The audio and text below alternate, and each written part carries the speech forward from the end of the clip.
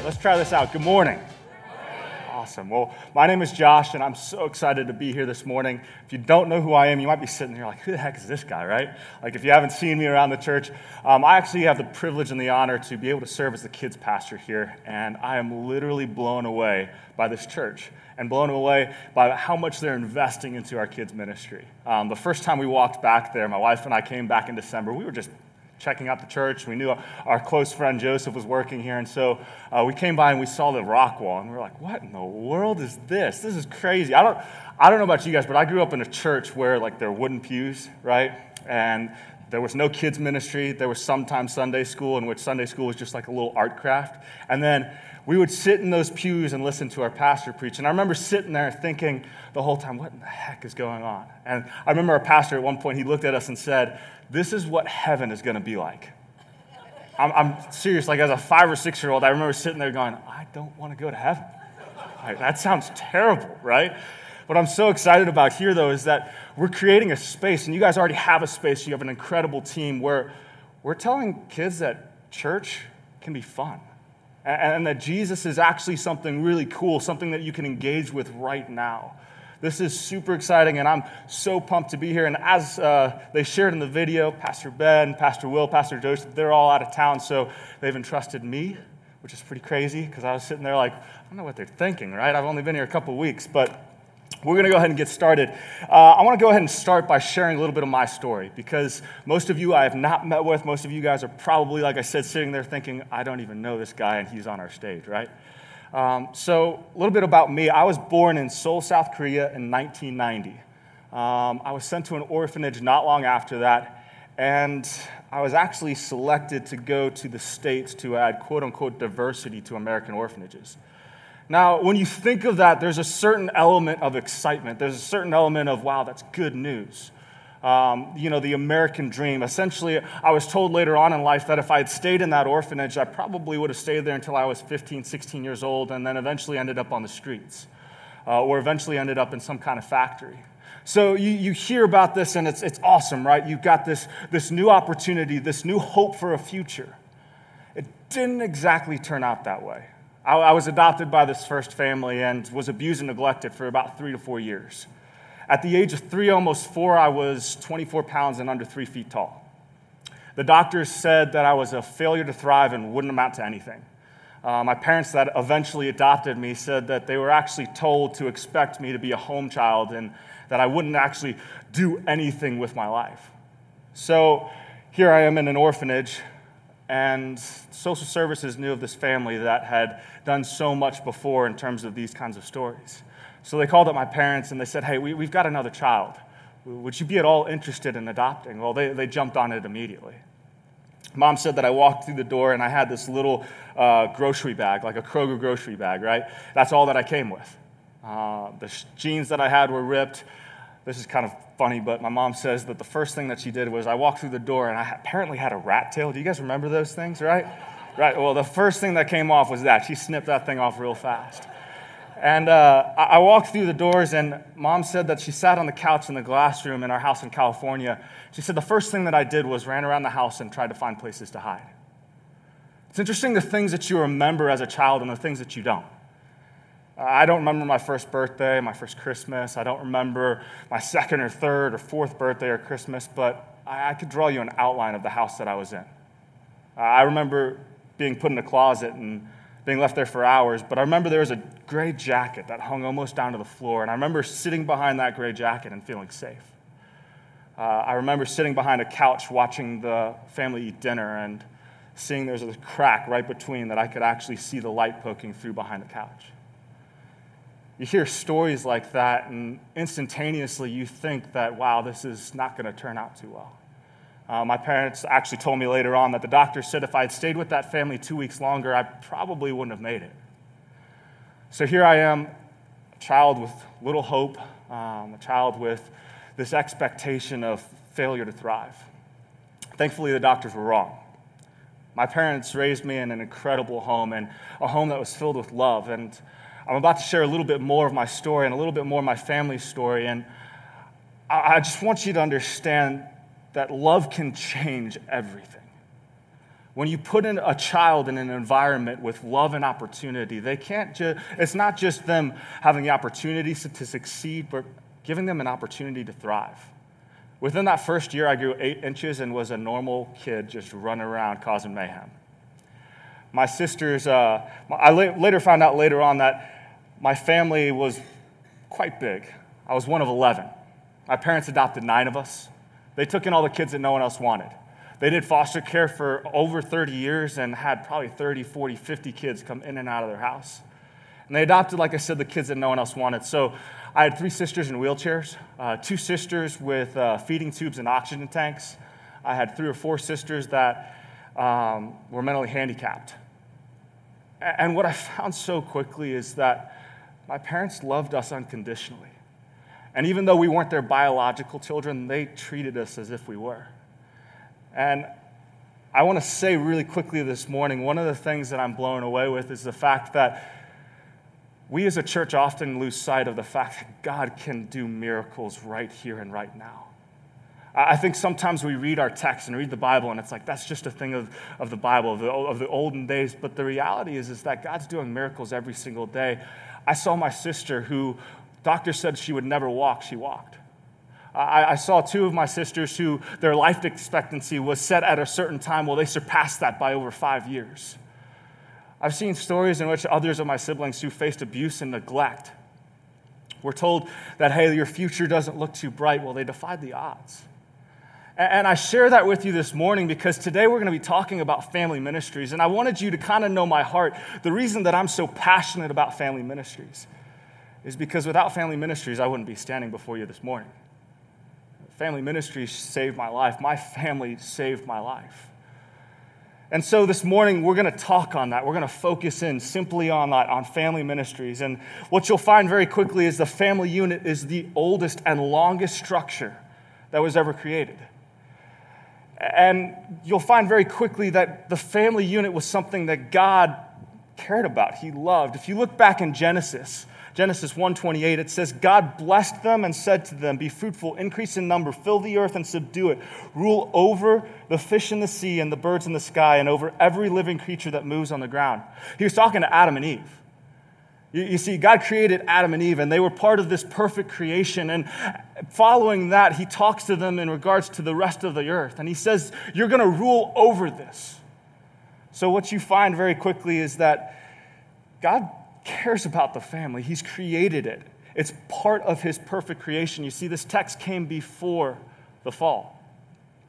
And so if you think of that, this is before sin entered the world. And so the family unit, the family structure was part of God's perfect design.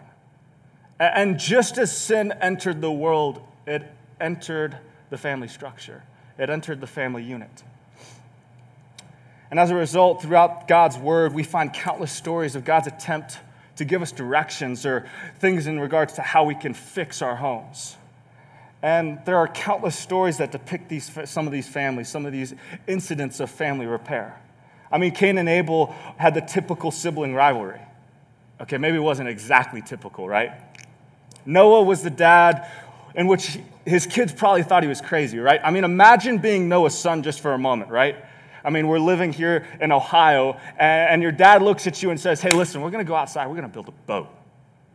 All right? We're going to build a boat. That's fine. And it's going to be the biggest boat ever, but we're not near any water. I mean, could you imagine what was probably going through his son's mind? Abraham didn't trust God and thought Sarah was too old to have kids, so he had a child with a maid.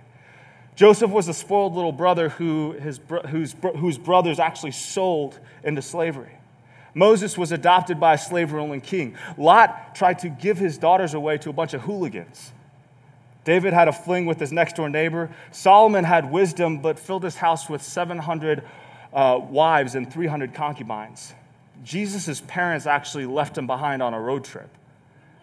Right? I mean, you come in today and you probably hear some of those things, but you might have walked in thinking, my family is totally dysfunctional. Well, do you really think it's that dysfunctional now, right? The truth is that God cares about the family unit. So much so that if you actually look at the Ten Commandments, 2 of the Ten Commandments deal with the cohesiveness of the family unit. The fifth commandment says, honor your mother and father, which is meant to preserve the authority of parents in the family.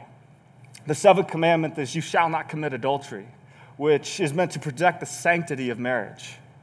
And it's not just an Old Testament value, right? I mean, you look at it and you'll find that Jesus and the Apostle Paul both actually focus in on family and marriage throughout their teachings. So very quickly we find that the family unit is important. It's something that God cares about. So what does this have to do with you and I? I'd like to go ahead and focus in on our text today that we're gonna really dig deep into. It's 1 Timothy 5:8. If you got your Bible, you can go ahead and pull that out. You can also pull it up on your Bible app. But it says, but if anyone does not provide for his relatives, and especially for the members of his household, he has denied the faith and is worse than an unbeliever. Pretty harsh, right? Is worse than an unbeliever. Now, when you think of provision, you're probably thinking of physical provision, right? I mean, as a parent, your responsibility is to provide food on the table and a roof over your kids' houses, or over their heads. It's the responsibility to give them every opportunity to succeed. I would dare to say that might be a little bit more than that. So I'm going to talk to parents just for a moment, but don't think if you're not a parent in the room that you're going to get off. We're going to come back to you later. But moms and dads, the first thing that I want you to understand is that you are your child's biggest hero. And as a hero in your child's life, your duty is to ultimately provide for them. But it goes beyond just the table. It goes beyond just food and shelter. Provision also has to do with the spiritual. You see, we focus so much on that, but just as our physical body hungers and thirsts, as does our spiritual. And I wonder sometimes, is it possible that we're feeding the flesh but starving the spirit? I love this quote by Craig Rochelle. He said, he's the pastor of Life Church. He says, our greatest priority as Christian parents is to gradually transfer our children's dependence away from us until it rests solely on God. Our greatest responsibility as Christian parents is to pull all of their reliance on us and eventually push it towards God. Now, your ultimate responsibility as a parent is to lead your kids to Christ, and maybe you're sitting here this morning and you're saying, wait a second, isn't that your job, right? You're the kids' pastor. You're supposed to be doing that, right? I'm going to humbly have to disagree with that statement. I believe that the portion of my job that will produce the most fruit is not what we do on Sunday mornings, but rather how we can partner with you as parents in your household. Don't get me wrong, we're going to always strive to have an excellent service in the back. We're going to always strive to have excellent volunteers and have excellent teachings. But this responsibility weighs heavily on you. I mean, the reality is that if you bring your child to church every Sunday, and they come back to us every Sunday, and on average, we get them for about an hour. It's about 52 hours. 52 hours. It's a little over 2 days. So I had John Holmes help me out because John can always seem to pull out whatever I need in terms of just things in general, right? So he helped me out, and he got this piece of rope for me. And this rope is actually 365 feet long. Yes, he measured it. I had him do that. He was awesome, and he helped me out with all of that. But what I want you to see really quickly is that if you take your child to church for one Sunday every year, or not one Sunday every year, sorry, every Sunday of the year, right? It equates to 2 days in total time. This yellow represents the time that your child spends in church. And it doesn't look that bad, right? That's actually pretty long. It's about 2 feet. And you look at that and it seems like, okay, that's not too bad. But if this is all the time that you devote to your child's spiritual development, are you really giving them enough to succeed? Are you really giving them enough for their relationship with Christ to thrive? I did a little bit more study as I was preparing for this, and I want you to think about this really quick. The average child between 5 and 16 years old spends about 6 hours a day in front of a screen. 6 hours a day in front of a screen. That would equate to 91.25 days if you did the math over the course of a year. Essentially, for us in our illustration, that's about 91.25 feet. Can I tell you I'd be pulling this for a little bit, right? 91.25. But let's break it down a little bit more. 6 hours a day in 1 week would equate to 42 hours. In 10 days, we would reach about 60 hours, which already surpasses the amount of time that we've devoted to the spiritual development of our kids. We're giving them more time in front of screens than we are giving them time with Jesus. Something to think about. But did you also know that we spend on average over the course of a year about 17 days eating? That's pretty interesting, right? 17 days. Some of you guys are like, that's not even close, man.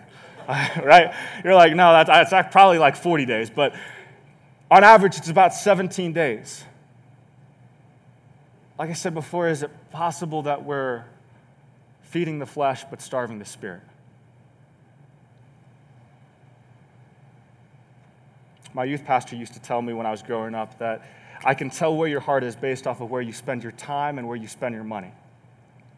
He used to tell us you can say that you're on fire for Jesus, but ultimately your life will display it. How you live it, where you spend your money, where you spend your time.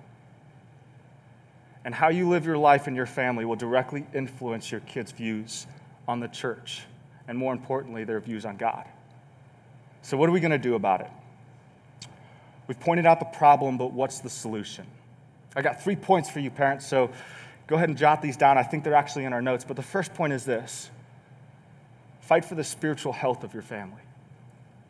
The truth is that we're in a fight for our families. Like I said before, the family is the oldest structure, the oldest and longest standing structure that God ever created. And this structure is under attack. Will we fight for it? Will we fight for the spiritual development of our kids? You've got a lot to fight against. You've got iPads, TVs, video games, computers. That averages about, like I said, 6 hours a day. You've got sports teams and activities. That's about 1 hour a day. You've got school now, which is about 6.6 hours a day. And, of course, you've got to sleep at some point in there. But what precedent are we setting for our kids? The only time that they are being discipled is in church. What are we unintentionally telling our kids if we tell them that sports and school are mandatory, but church is optional? Now, don't get me wrong. Don't walk out of here and say, hey, Pastor Josh told us that our kids shouldn't go to school, they should be in church. That's not what I'm saying at all. But what are we telling our kids if we tell them that they have to go to school, they have to play sports, they have to do this, they have to do that, but on Sunday mornings it's like, I don't really feel like getting up, we're not going to go to church today? What standard, what precedent are we setting for our kids? What are our kids going to think in regards to the importance of church and their relationship with Jesus, if that's what we're saying to them? So what does this look like in your home?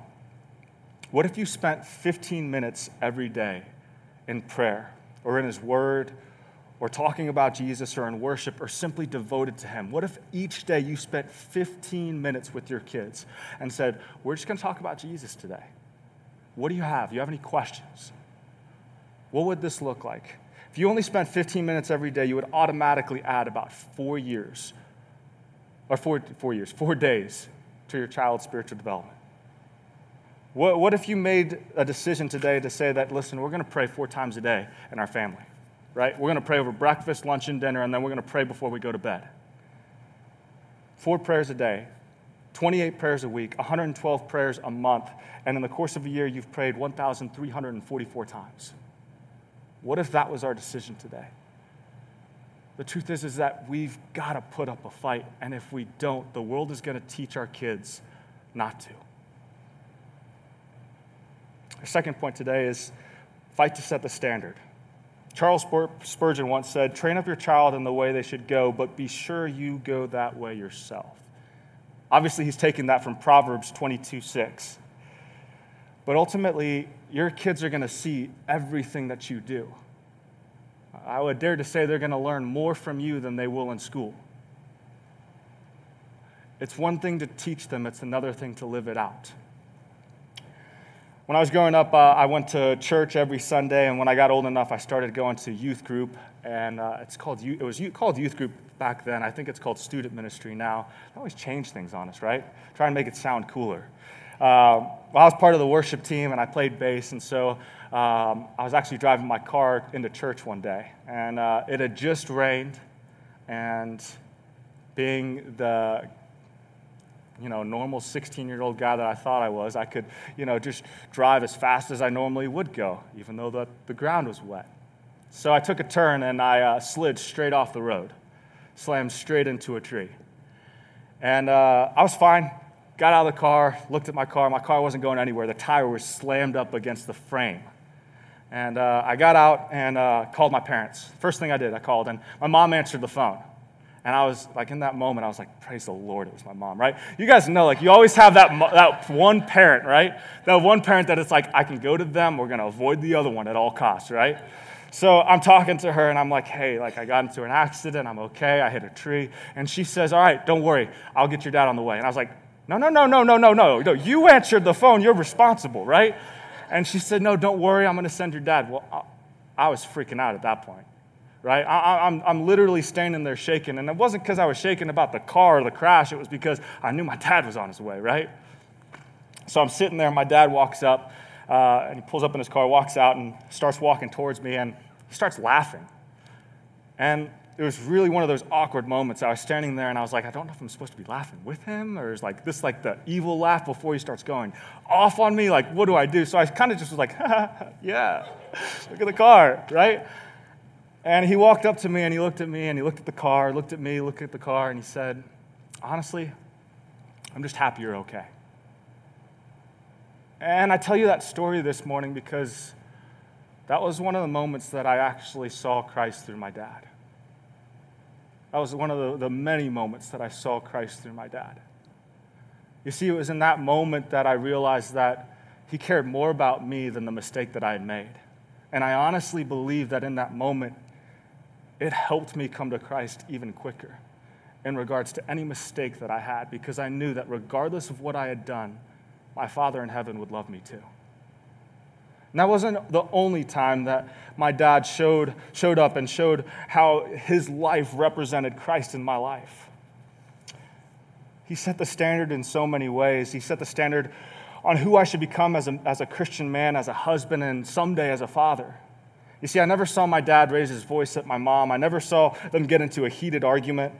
I always saw my dad treat my mom with dignity and honor. And I say that to say it didn't take my dad teaching me on how to be a good husband, right? I mean, he didn't sit me down one day and say, hey, this is how you're going to do it. This is how you're going to be a good boyfriend. I never got a book. Did anybody ever get a book where they're like, hey, this is how you're supposed to? I don't think anybody gets that. Ultimately, where we learn those things is from our parents, how they treat each other, how they respond to each other. And your home and how you carry yourself is a school where your kids will learn the most. So what does this look like for you? I'd say the first thing is make sure that you're okay. Make sure that you're getting fed. Make sure that your relationship, your marriage is healthy and strong. Because ultimately, your kids are going to look directly at that and set the standard for what they're supposed to look for moving forward. You should be the greatest beacon of Christ in your child's life. You should be the greatest beacon. Not myself, not Pastor Ben. Listen, we'll fan the flame, we'll keep you going, but ultimately, it lies on you. And every word that you say is being learned by your children. Chuck Swindoll said this at one point. He said, each day of our lives we deposit in the memory banks of our children. Each day of our lives we deposit in the memory banks of our children. I don't know about you, but I want to make sure that someday the deposits that I make into my kids are good. The deposit that I make into my kids someday are going to be helpful for them to grow. As most of you guys know, and if you don't know, because you don't know me yet, Megan and I don't have kids yet. But It'll happen at some point. I mean, it's kind of interesting. Somebody told me something's in the water up here because every single person around our age is pregnant or has kids. And I see some of your heads nodding like, yep, it's going to happen. So we've kind of talked through that. But if we do have a daughter at some point, I want her to know the difference between a man who flatters her and a man who compliments her. I want her to know the difference between a man who spends money on her and a man who invests in her. I want her to know the difference between a man who views her as property and a man who views her properly. I want her to know the difference between a man who lusts after her and a man who loves her. And I want her to know the difference between a man who thinks that he is God's gift to women and a man who knows that a woman was God's gift to man. And in the same way, if I had a son, I want him to know what that is. I want him to know what the difference is. I want him to set that standard himself. Parents, can I tell you this morning that it is our greatest responsibility, one of the greatest legacies that we will leave behind is our kids and how we raise them, not just how we teach them, but how we live out our lives will directly impact and influence their future. Finally, my last point to our parents this morning is fight with the authority that God gave you. Fight with the authority that God gave you. So I did student ministry before coming up here, and I did that for about 5 years. And one of the greatest mistakes that I saw from parents was the parents who looked more like they were focused on being friends with their kids than they were being parents. And I want to challenge you, if you're sitting there and saying, I want to be my kid's best friend, I'm not saying don't be friends with your kids, but ultimately you need to be that authority figure. You've been that standard that God has set up in your household. You've been empowered in that way. And it's your responsibility to use that authority. Charles Spurgeon said, if we never have headaches through rebuking our children, we will have plenty of heartaches when they grow up. The truth is this may sound odd, but on multiple occasions, the Bible outlines parenting. And throughout the book of Proverbs, where you're given instructions on what he expects, one of the things that I saw that I thought was interesting, he said, it's Proverbs 13:24. Whoever spares the rod hates his son, and whoever loves him is diligent to discipline him. So I don't know how you guys kind of grew up, but I grew up with a wooden spoon. You know, if I ever did something, and I saw that wooden spoon, I would usually take off running. I know this is something that is kind of looked down upon now, but I'll tell you this much. Obviously, my parents learned at a certain stage when they should stop, but it did give me a healthy respect towards my parents. You see, while I feared my father, I also knew that he loved me. And I want to challenge you this morning in the sense that you've been given an authority. You've been given a power inside your families, and it's your responsibility to stand as that disciplinary figure. Our families are under attack, and it is our duty to be the last line of defense.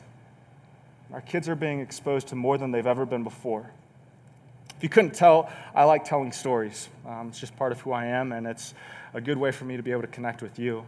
I recently was watching sports. I love sports. Sorry guys, I'm not an Ohio State fan, not a Bengals fan, and it probably won't change. Some of you guys are going to tune me out from here on out, right? You're like, I don't want to hear from this guy anymore. But I was listening recently to a broadcaster on ESPN about an Atlanta Braves pitcher.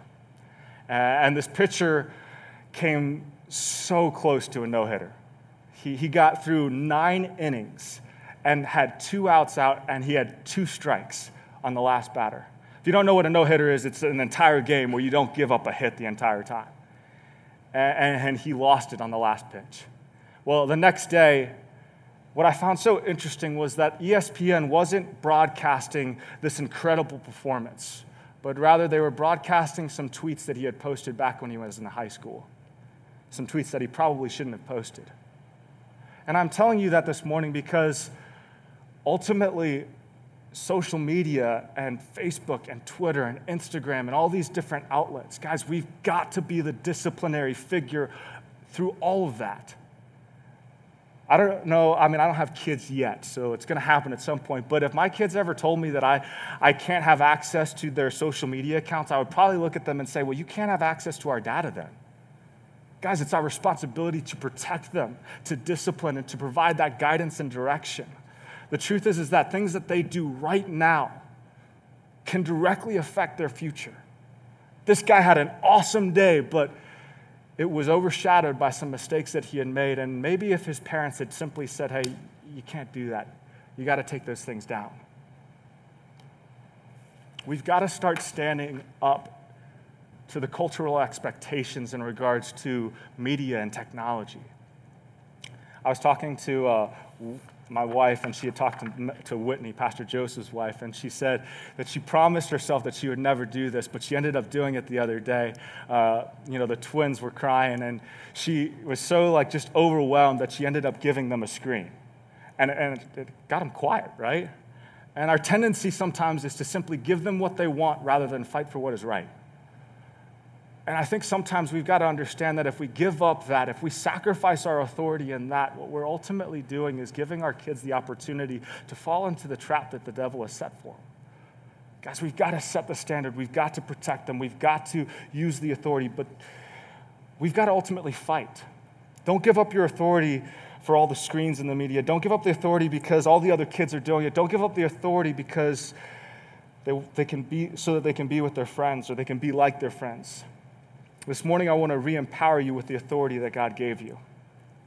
Now, parents, I've talked to you for a majority of this message, so I'm going to let you off the hook. Some of you guys are like, praise the Lord, because you've been freaking hammering down on me, right? Ultimately, like I said, it starts with parents, but it doesn't end there. If you look at our text, it says, anyone who does not provide for their relatives. The first word, what is that first word? Anyone. It starts with parents, but the responsibility ultimately lies on everyone. In the book of Acts, there are countless stories that tell us that we have the ability to lead our entire households to Jesus. The truth is the minute that you give your life to Jesus, you became responsible for your circle. And that circle begins with family, but it doesn't end there. Do you remember what Jesus said when he was asked about his mother and his brothers? In Mark 3:34-35, he said this. Then he looked at those seated in the circle around him, and he said, here are my brothers. Here are my mother and my brothers. Whoever does God's will is my brother and sister and mother. The text begins with relatives, and then it goes towards household. But the truth is that we as the body are all held responsible. It is all of our duties to step up and to fight for the family and to provide. And I hadn't focused in on this too much because the end of that text is kind of depressing and scary, but take note of what it says at the end. It says, anyone who does not do this, anyone who does not provide, has denied the faith and is worse than an unbeliever. It's pretty harsh, but I think what that should tell us this morning is the importance of family in God's mind and in God's eyes. In this text, Paul is not saying that you have verbally denied the faith, but rather he is referring to believers, to people who thought that they were in the faith and yet perhaps were denied practicing it. James 2:17 says, so faith without works is dead. Guys, this is one of our greatest responsibilities and one of our greatest duties. Like I said, it starts with the parents, but ultimately it comes down to all of us. And that's where I think kids ministry is such an awesome opportunity to serve, because it gives us the chance to take on that responsibility. It gives us a chance to take on and provide for these kids in ways that perhaps they wouldn't have gotten elsewhere. So I'm going to close with one more story and then our bold steps. This story is probably going to make you laugh, but it's okay. I'm a little embarrassed by it, and I thought about not sharing it, but hey, what the heck, right? So as I told you before, growing up, I was in a house with a lot going on. There's always something to get into. And I remember sitting down one day with my sister, Mary Ann, and we were watching Aladdin, right? Anybody like the original Aladdins, like all of the original Disney movies, not this new stuff? Like, I'm a Disney classics kind of guy. Like, I'm not the guy that looks at this Moana and Frozen. Like, that's not Disney. Like, Disney for me was Aladdin, The Lion King, like those types of movies. So I remember watching one of them. It was Aladdin Return of Jafar. And there's a portion of this movie where Aladdin gets sucked into this spinning water like cyclone thing, right? Some of you guys are nodding your head because you watched it probably yesterday, right? But this thing's spinning. And I remember after that, I had to go to the bathroom, and I ran into the bathroom, and my sister had actually set up these Aladdin figurines. Aladdin was her favorite movie. And so they're sitting over the toilet. Spinning cyclone, Aladdin figurines. I mean, the toilet just seems normal, right? So I'm sitting there, I'm like, okay, this is perfect. Literally, I remember this like it was yesterday. It was like I was seeing Aladdin in real life, right? Like Aladdin was spinning around this toilet bowl real fast. And I remember watching it and thinking, this is so awesome. And then he was gone. He didn't come back like he did in the movie. And I kind of just forgot about it. I was like, all right, whatever. I mean, over the next couple of days, I started to notice that these guys kept coming in and out of our house, and that I was told I wasn't allowed to use the toilet downstairs. It still didn't cross my mind that was my fault, of course. So about a week goes by, and I come to find that when I went outside to go play with my sister, I looked down the street, and these guys are literally digging up the sidewalk and all the way down to the corner of our subdivision. I didn't think anything of it, right? That was whatever. So one day, we're standing there, and somebody knocks on our door. And I walk with my mom, and I was really small at this point, so I'm holding on to my mom's leg. And the guy is standing there, and my mom opens the door, and he holds up this little figurine, and it says, I think this belongs to someone. And I remember in that moment looking up and thinking, oh, shoot. I'm not kidding. You'll think I'm making this up. I took off running. I was gone. It was in that moment when I realized that was my fault. And I tell you that story because that was the first time in my life where I actually realized that I was responsible for something, right? That was the first time in my life where I realized, oh my gosh, the plumbers, the digging up of the street, that was all of my fault. And later on, my mom would tell me that, it cost a little bit of money. So there was even an expense cost that was my fault. And the truth is that someday we're going to be held responsible. Someday we're going to stand before God, and he's going to look at us and go through all of the things that he entrusted us with. And one of the greatest things that he's entrusted us with is our family. The problem is that in that moment, we're not going to have anywhere to run. My greatest fear is to someday stand before God and not necessarily look forward, but look back and see all the faces that I could have reached, to see all the opportunity that I could have stepped into, but I decided there was something else I'd rather do. Kids ministry is not just something that you're doing childcare, and raising your kids is not just something that you should do just because you're a good parent, but actually the mentality that you should start taking a hold of is that God has entrusted you with these kids. You've essentially been adopting these kids because these kids are God's first. What are you going to be able to say someday when you stand before God and he says, how did you do with the boys and the girls that I entrusted you with? What is your response going to be? We have the opportunity to make it right. And I'm saying this to you not because I'm out of the loop. I mean, the truth is that just about every message that a pastor preaches, he's probably preaching to himself as well. And our responsibility just doesn't lie within our kids, but also within our family and in our sphere of influence. We have a great responsibility and a great opportunity. So this morning, I'd like to go ahead and invite you to grab that Connect card that they talked about. Pull it out. We're going to go over some bold steps. The first bold step is salvation. Maybe you're sitting in the room today and you're like, Josh, I don't even know what the heck you've been talking about for the entire time that you've been speaking. Maybe you're sitting there today and you're like, I want to know about this Jesus that you're talking about. We'd love for you to go ahead and check that first box. We're going to connect with you. We're going to talk you through what that looks like. If that's you today, we want to invite you to do that. Maybe today you said, you know what, Josh, I just really feel empowered to get baptized. Maybe that's your next step. Maybe that's setting the standard for your kids. Maybe it's showing your kids, hey, listen, I'm all in for Jesus. Maybe you've never done it before.